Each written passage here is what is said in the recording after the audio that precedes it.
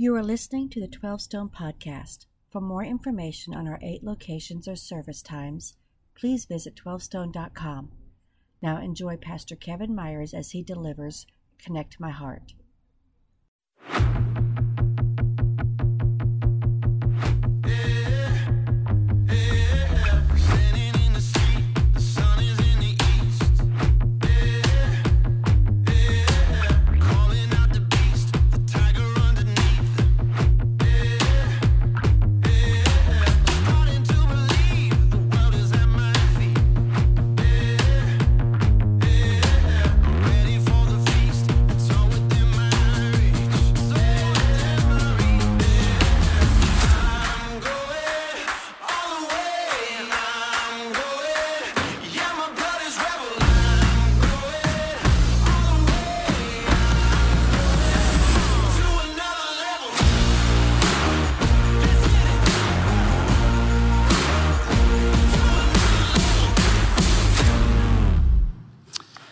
Yeah, well, there you have it. We are fired up for what God is inviting us to with Him in this new year of 2020. And we have a prayer that we are sharing together because we're in the midst of launching 21 days of prayer. And we've been saying this prayer together as of last weekend. So across the campuses, online, join me loud, join in offering this prayer. Let's do this together. Here we go. Open my eyes, connect my heart, help me, use me.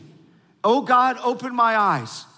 And that's where Pastor Sean left off last week with a really powerful teaching.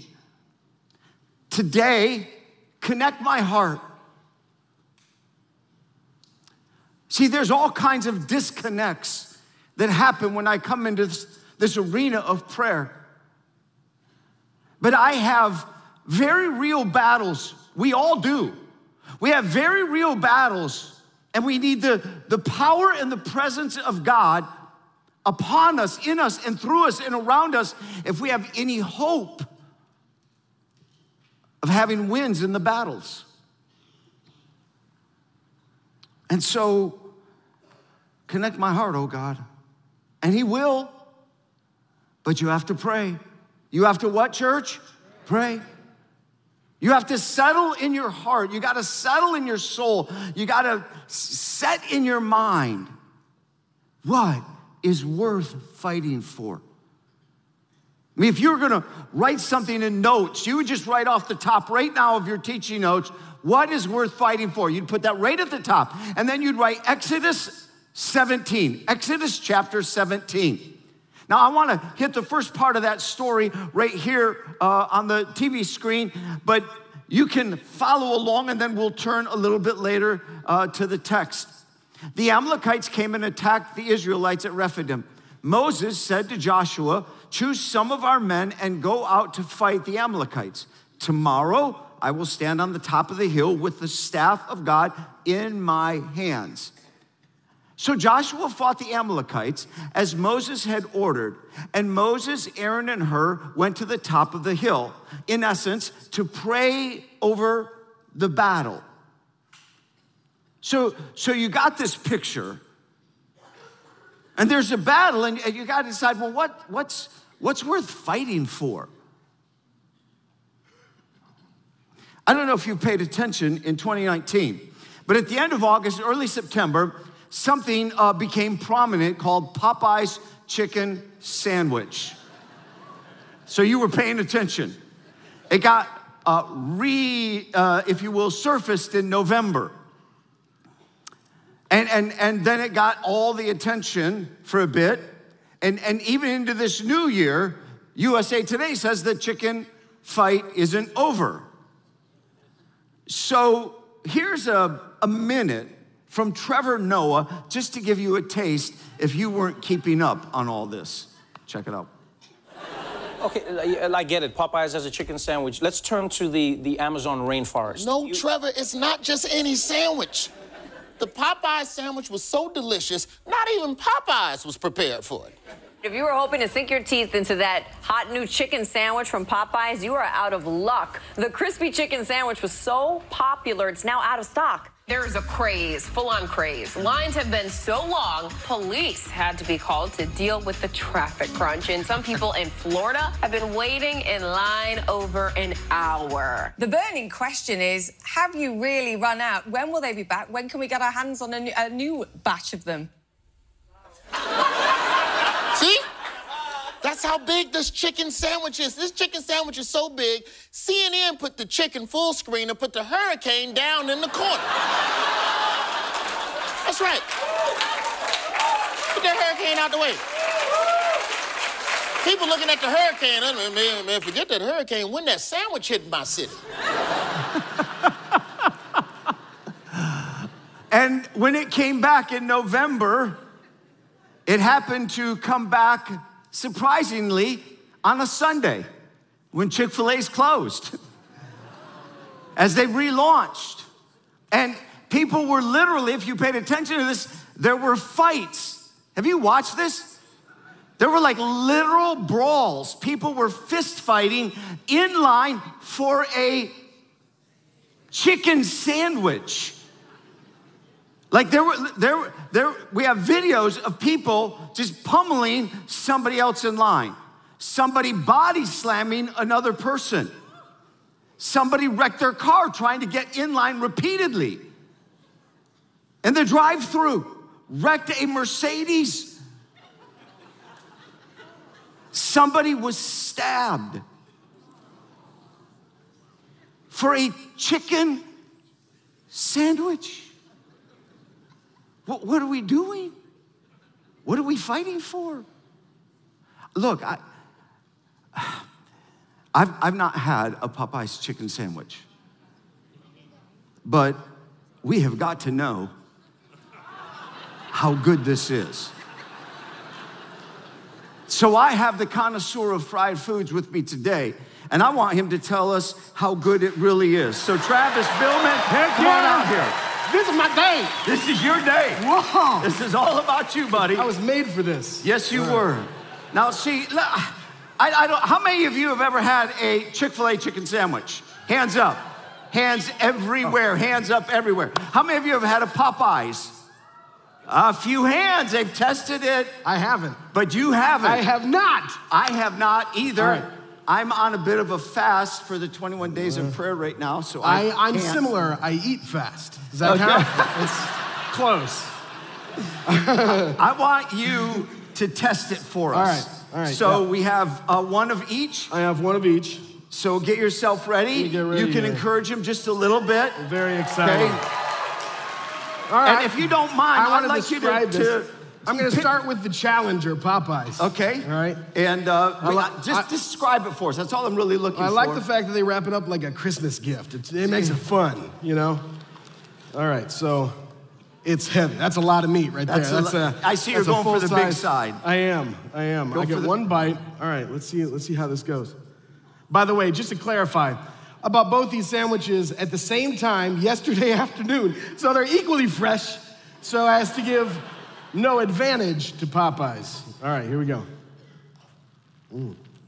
Wow, that fit. That was amazing. That's not bad. No? That's not bad at all. It's a good mouthfeel. What do you taste? It's got a little, it's heavy on the bun in my opinion, but it's got a, let's not forget these are a day old.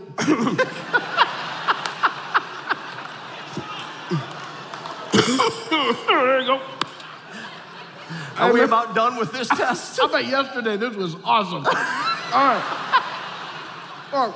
Yeah, let's get it done, huh? When we do this again, it might be a good idea for you to take a smaller bite. What do you think? Take a smaller bite. Other than like you haven't eaten for 6 days, and that was going to be your only shot at eating. This was your call, bro. Yeah. All right. Sorry. But it's still worth it, right? Oh, yeah, you're supporting him in this. Okay. All right, I want to know how Cleanse good the palate. Okay. It was great, actually. They have a little sauce on there. I didn't add any additional sauces. I wanted to let the sandwich speak for itself. And it's got a little couple pickles on there. I wonder where they got that idea. And it's got a little sauce as well. It actually is very good. So let's. Is it spicy? Does it have a little bite to it? Well, I didn't get the spicy one, but they have a spicy version. Okay. Sorry So you want it to be the same? No, it's fine. Yeah, exactly. Sorry. All right. Really, yeah, I'm so wanted to hungry compare right now. apples to That might be apples. worth it. Exactly. Don't do. I'm not feeling great. Okay, so are you okay if I move over to the Please. Chick-fil-A? Okay. It'd be great if you'd move on. It's like, yeah, exactly. It's like coming home after a long trip. Okay.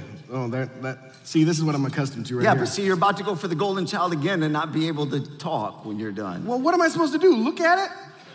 All right. I'll take a smaller bite. You got to get the pickle bite in there. Good. They got a little dill in there. I love that. I love that dill. What are you tasting? I'm tasting chicken. I'm tasting the wonder of God's creation. I'm tasting a little bit of dill. A little hint of Jesus, I think. But I think maybe. I don't know. That's good. I got a good job. I'm not gonna lie. Okay, so I got a great job. Now I'm not saying you have to choose, and this is going to settle it for the nation. But if you could go to the restaurant today, assuming they were both open, which one would you buy? Well, that's like asking me to choose my favorite child, Kevin. It's that good? Well, I mean, it's fried chicken. Like, it's delicious. Look, honestly, they're a day old. I really like the Popeyes chicken. I'm not gonna say it's my favorite. I need to try them both on a Monday, but I'll get back to you. And then knowing that we're in church, I'll say absolutely Chick-fil-A, 100% Chick-fil-A. All right, let's give it up. Let's say thank you, Travis, for helping us out. Are you okay if I just remove this temptation? Yeah, you can just keep eating it. Yeah, good, thanks. How many of you are planning to go to Popeyes right now? I mean, like you're thinking right after church, you're on your way. I want to help you with a little something. Chick-fil-A restaurants, in response to this, sometime back installed confessionals so people could repent from eating at Popeyes before partaking in the sacrament of delicious Chick-fil-A sandwiches. Bless me, assistant manager, for I have sinned, one contrite patron said to the assistant manager at the booth. It has been 3 weeks since my last Chick-fil-A meal and confession. What is the matter? The concerned manager asked gently. She confessed, I ate 3 Popeyes chicken sandwiches on Sunday. You were closed and I had no one else to turn to. She wiped her tears and continued, but I now realize that I was wrong. I've cheated on Chick-fil-A with the chicken of the world and I repent. The manager then assigned her 5 Hail Cathys. She thanked him and he responded, my pleasure. All right, we got to be done with the silliness, but that's a lot of fun. Thank you, Travis, for helping us. And all right, we're being ridiculous. We're having a little bit of fun, but we're asking a question. What would you fight for? How many of you would go to fisticuffs for a chicken sandwich? I mean, you'd actually fight. No hands? I see none here, which is interesting because Moses and Joshua are about to teach us what's worth fighting for. And interestingly enough, the answer is hands up. Joshua is in a battle. How did Joshua get in the battle? Well, Israel had been in bondage to the Egyptians for some 400 years, and then God brought Moses back from the desert for 40 years. He was once the prince of Egypt, and he's now God's mouthpiece, and God's going to use him to release them from Egypt and slavery. And now they've got to the Red Sea, and the Egyptian army was on them, and God opened the Red Sea, and then he swallowed up the Egyptian army, and he fought the battle for them, and now they're traveling to the promised land, and they're in the middle of the desert and the transition, and they're going to have to go to war. And Joshua's not been in war before. We have no evidence biblically that he was a commander, but Moses says, you go fight the battle for us. And he's got to be wondering, why are we in man-to-man combat? Why doesn't God just solve our battles? Why doesn't he just wipe up our battles and say, you're done, I took care of it, no big deal? That's what we want God to do. But here the Amalekites come and the battle's begun. Who are the Amalekites? Best we know from history, they were nomads, ruthless, brutal. They would come upon any unsuspecting group, even the size of the nation of Israel, that probably looked like easy pickings, and they would just decimate them in order to get their goods, their plunder, their possessions. So the battle begins, and Joshua is here with the sword, the army, and he's fighting. And at first it feels like, oh, God's going to make this happen for us. I mean, they have the momentum of the battle. It's going well. They're taking down the enemy. They're pushing back the more experienced army. This is awesome. Thank you, God. But not long into the battle, it's as if the Israelite warriors begin to lose their energy and strength. And the battle turns, and the wind, so to speak, reshapes, and they're now kind of losing. They're stepping back. And I imagine Joshua, as he sees another Israelite warrior fall next to him, he's like, oh, no. Men, muster your strength. Push, fight. And somehow, the battle turned again in favor of Israel. He's like, yes, push in. And then again, the battle moved against them. Like a tug of war that was unresolvable. But unbeknownst to Joshua, fighting the battle here in the physical, natural realm, he was unaware that this was not the primary battleground. He didn't understand what was happening over on the hill. Over on the hill was Moses. And Moses was hands up prayer. And Moses began to pray for the favor and the kindness and the mercy and the power of God, the presence of God to prevail, the power of God to be upon them so that they would gain great victory. And as he had hands up prayer, he watched the momentum of the battle go in favor of Joshua and Israel. And finally, he got tired. And when he got tired, he dropped his hands. And now he is, if you will, prayerless, hands down, no big deal. God's given victory. I don't know if it was Moses or Aaron alongside him or her, the other guy. And when they finally looked, said, hang on, Moses, this isn't working. Look down there. The Amalekites are gaining the edge. Israel's on their heels.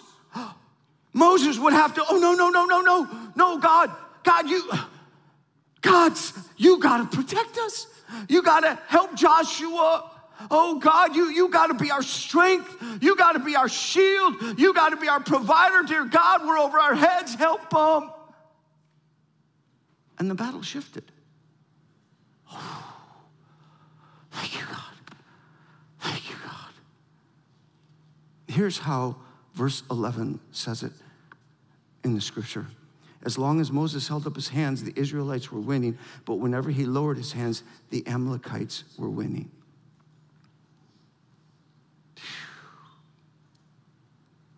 Here's this crazy battle going on between the two.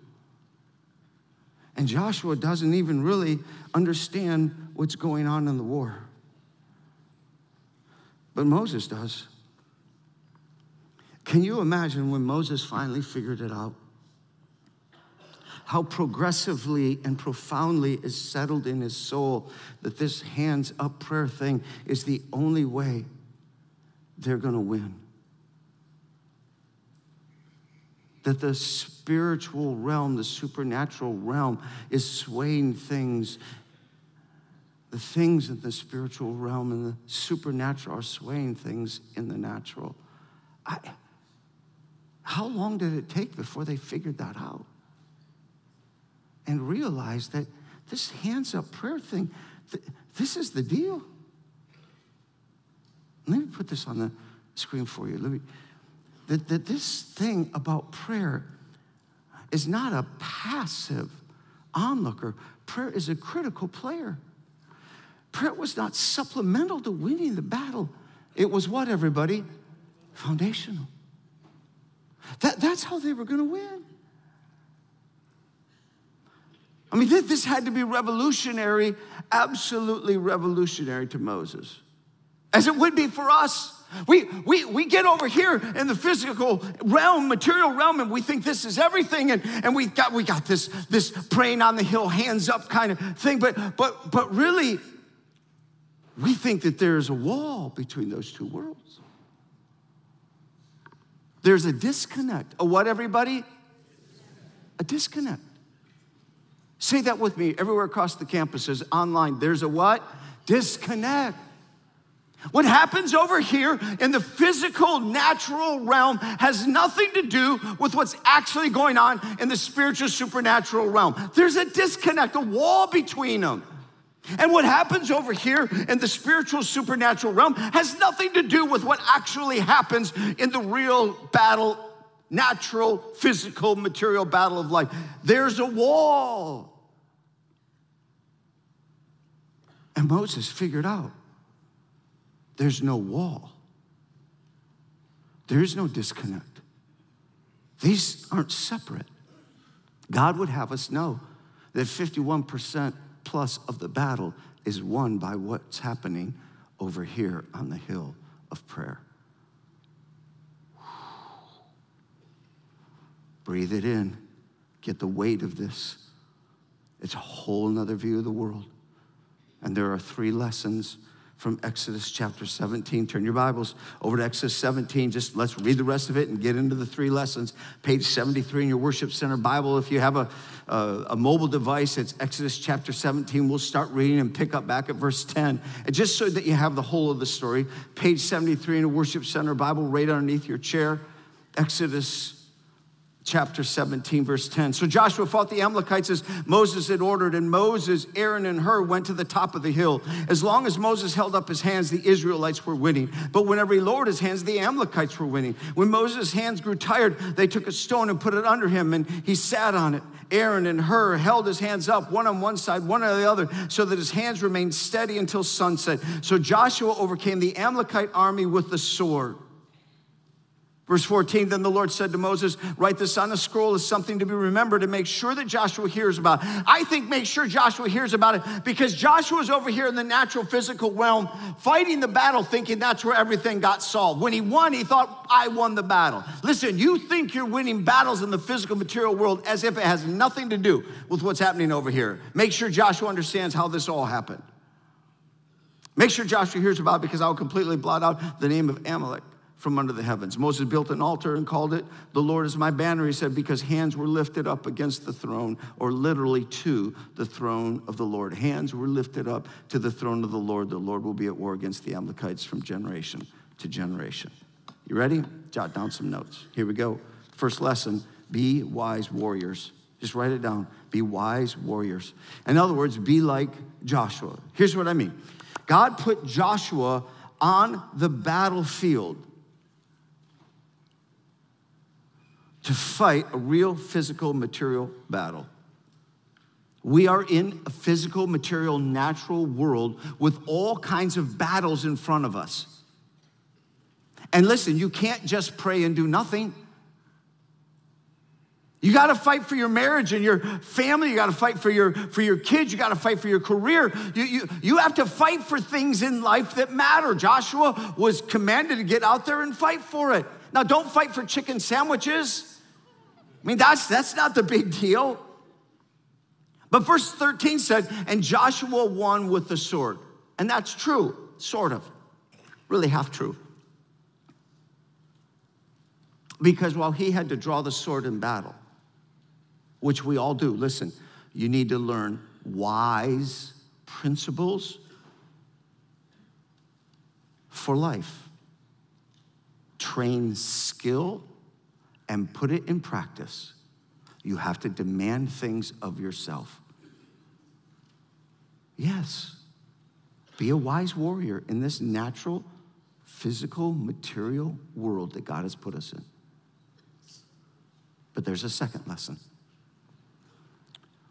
Hands up prayer swayed the battle. Write it down. Hands up prayer did what? Swayed the battle. One more time, couldn't hear you. Hands up prayer did what? Swayed the battle.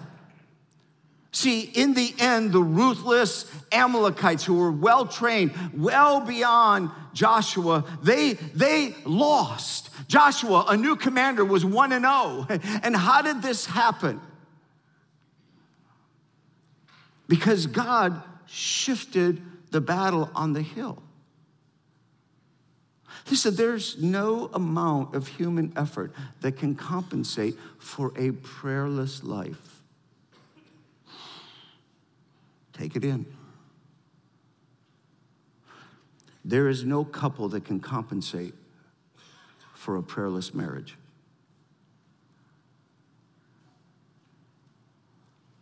There's no family that can compensate for prayerlessness in their family.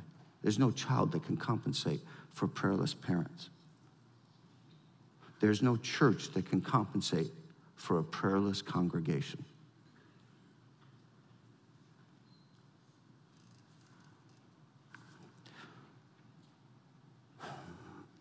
This was awakening. Do it with me. Hands up. Cross campuses, everywhere, even if you're online. Just put your hands up. This is enough. You know what this is right here? Hands up, everybody. You know what this is? Surrender. You know, reach for the sky, baby. Hands up. Didn't say put them down yet. Hands up. You're about to figure out why Moses got weary. Hands up prayer is reaching to the throne of God and saying, oh God, let your favor wash over my life, over my marriage, over my family, over my kids, over our church, over Vision 2021, over the people to whom you've put me on mission who don't know you. Let your favor rest over my finances, over my life, because prayer is God's invitation. Let me put this on the screen for you. Prayer is God's invitation for us to move things in heaven to weigh things on earth. Now you got to put your hands down because you got to write that.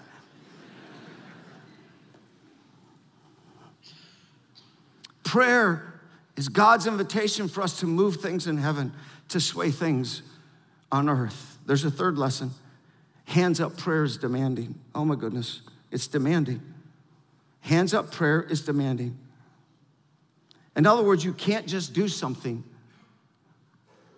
and not pray. And yet not praying is the most natural thing to us. See, it's like us to not pray. We get over here in the real battles of life. If you're Joshua, you're over here saying, well, I'm doing all the heavy lifting, right? I mean, I'm on the real battlefield. I'm taking the real risks over here. I'm consumed with stuff that's demanding and difficult, and I'm in the real war. Moses, well, he's over on the hill doing soft and safe things.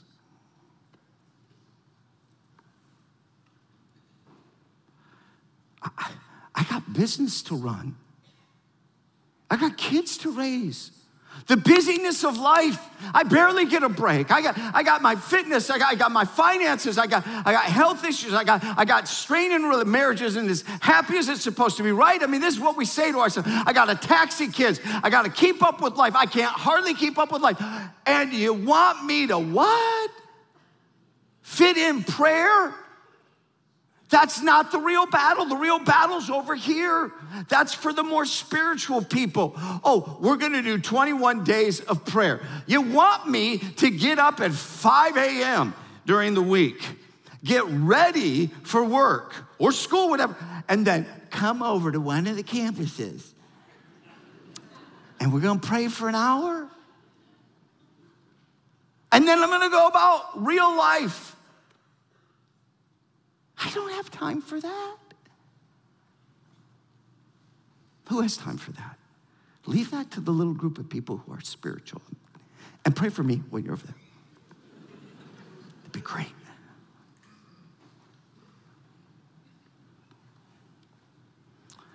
And Joshua might have thought that way because he didn't have the view God gave Moses. Moses saw both battles as one. Both battles as what? Couldn't hear you. Both battles as what? See, Moses realized that the natural and the supernatural have no wall between them. There is no disconnect. There is no wall. This is one. And as soon as Moses understood it, it blew his mind. He now realized that prayer, hands up prayer, is how you sway the real battles of life. And you will never make time for prayer until you figure out that this is one battle. There's no wall, and God removes the disconnect and he connects it for you. Oh God, connect my heart. Because Moses figured out that God was making a connection he had never seen before. It connected his heart. It helped him understand his heart connection to God and what was happening in the power and the place of prayer. And men and women, this is reshaping to life. How can you possibly hope to win the battles? And we all have real battles this year unless you have hands up prayer. If your hands are down, how powerless are you? What could God do if we became a people who understood that it's one battle and God invites us to prayer? Is it demanding? Yes. If not exhausting. Moses ended up having Aaron and Hur on either side help hold up his hands. And the lesson in that for us is, oh my goodness, this is going to be demanding, but it's transforming. Tiring and demanding, but transforming. Which means that while we are in battles in our lives, like over the lives of our kids, we hands up prayer over their lives as well. So in the life of my kids growing up, every night that I was home, I made sure at least it was 4 nights out of 7 for me and Marcia and the others, and we pray over our kids and pray literally with them. Every morning, Jaden, the last one that's home, he's in high school. Every morning before he goes to school, we have a deal. You come find me just before you leave.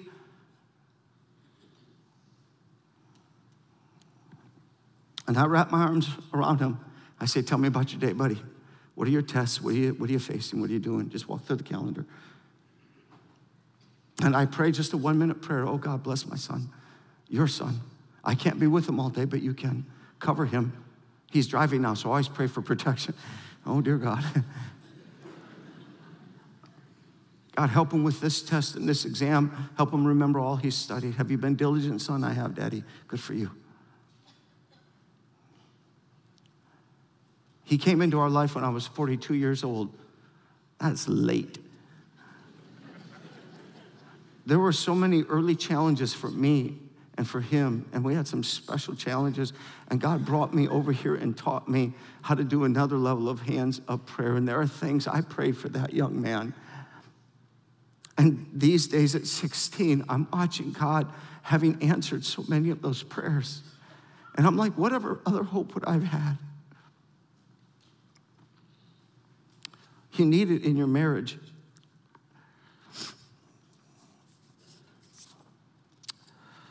I had a conversation with a 12-stoner recently, and I think it's almost worth just highlighting his story. Brian tells his story and his journey. He said, the question, are you happy, ruined my life. I said, how did it ruin your life? He said, because it made me start asking, are you happy? And it ended with concluding, well, really, I'm not. And my wife should make me happy. And since every time she wasn't making him happy, he concluded, well, she's the problem. And he said, well, in this world, you might as well go after happy because everybody wants to be happy and she wasn't making me happy. So instead of fight for my marriage, I walked away from my marriage. And he said, after my divorce, I'm still not happy. In fact, I'm alone, far from my young child, and honestly less happy than I was in my unhappy marriage. And I concluded this is an insane cycle. Living your life by asking, am I happy, is self-destructive because it makes you and your emotional feelings the center of your world. It reinforces self-centeredness that you cannot see and therefore you cannot solve. So to be blunt, reading his story, joining the culture's question of am I happy, helped ruin my life. Yes, of course, I'm responsible for my choices, but now what am I going to do? I was looking at my life in one of those heart-stopping moments. What have I done? And in my sorrow for the losses I had brought upon myself, my brother said, you need to pray. To what, church? Pray. It seemed like a small advice for such a large mess, but that's what I started to do. I asked God for help. At first, it was no doubt very selfish prayers, but soon I changed my prayer to Jesus. Jesus, I'm sorry. Can you do anything to help me? I'll listen and do whatever you tell me. It seemed the only thing that happened is that I was compelled to keep praying. So with no real plan or end game, I would stop at this one church chapel during lunch or after work and pray. I would unburden what weighed on me and pray for my ex-wife and my child. I was not particularly good at it, but I prayed diligently. One day driving home after work, I was sure God spoke to me, not audibly, but in my spirit. He told me to call my mother-in-law and apologize for what I'd done to her daughter. And I know it could not have been me because that's something I did not want to do. So I had a decision.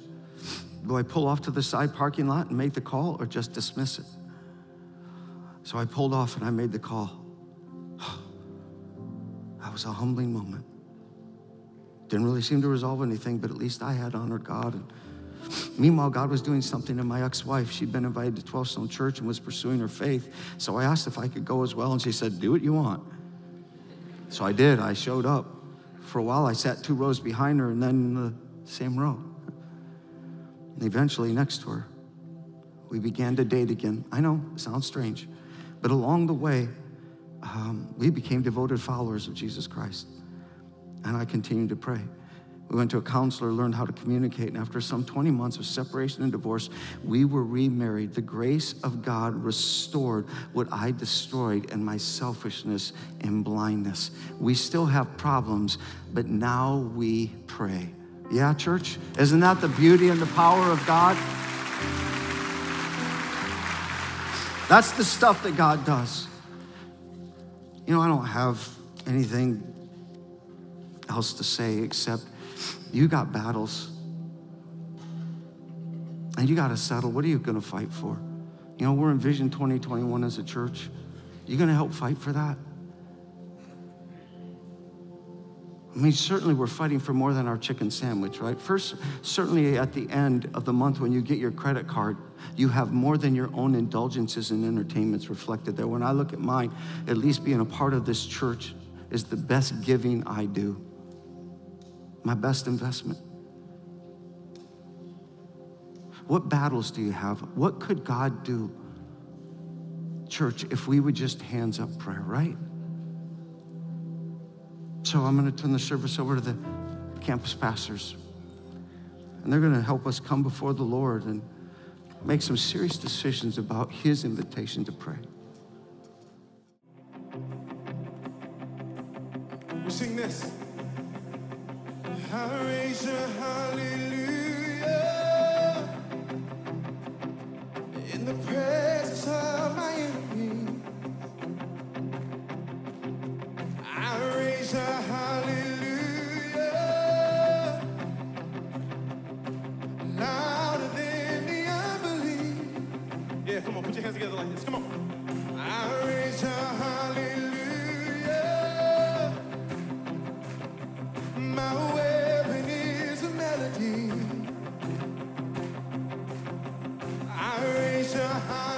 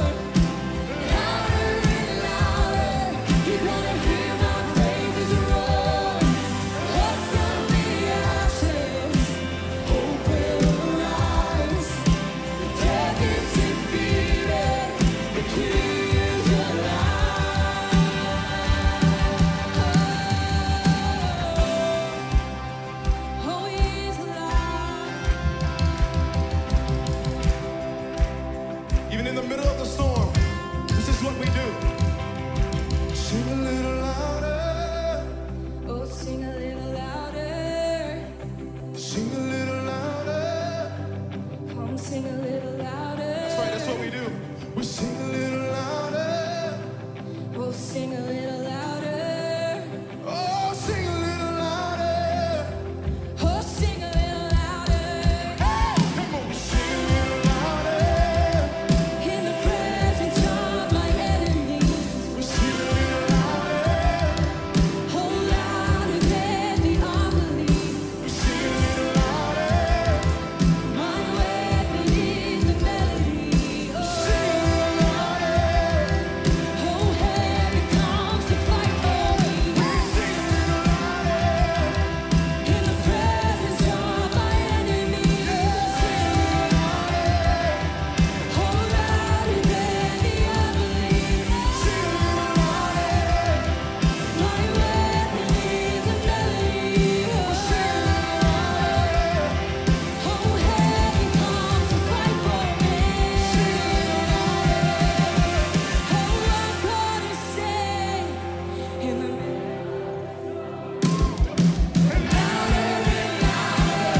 you're gonna hear my praise roar up from the ashes. Hope will rise. Death is defeated.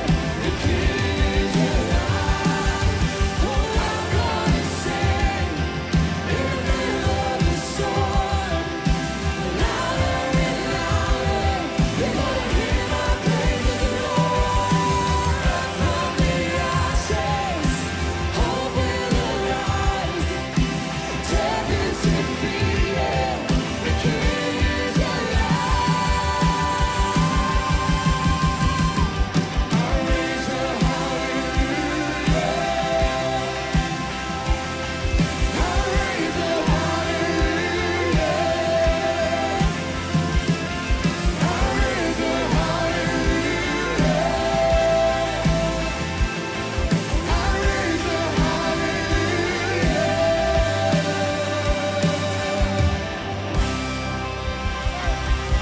Come on. He's worthy of a hallelujah. Then sings my soul, my Savior God, to thee. We sing, how great thou art, how great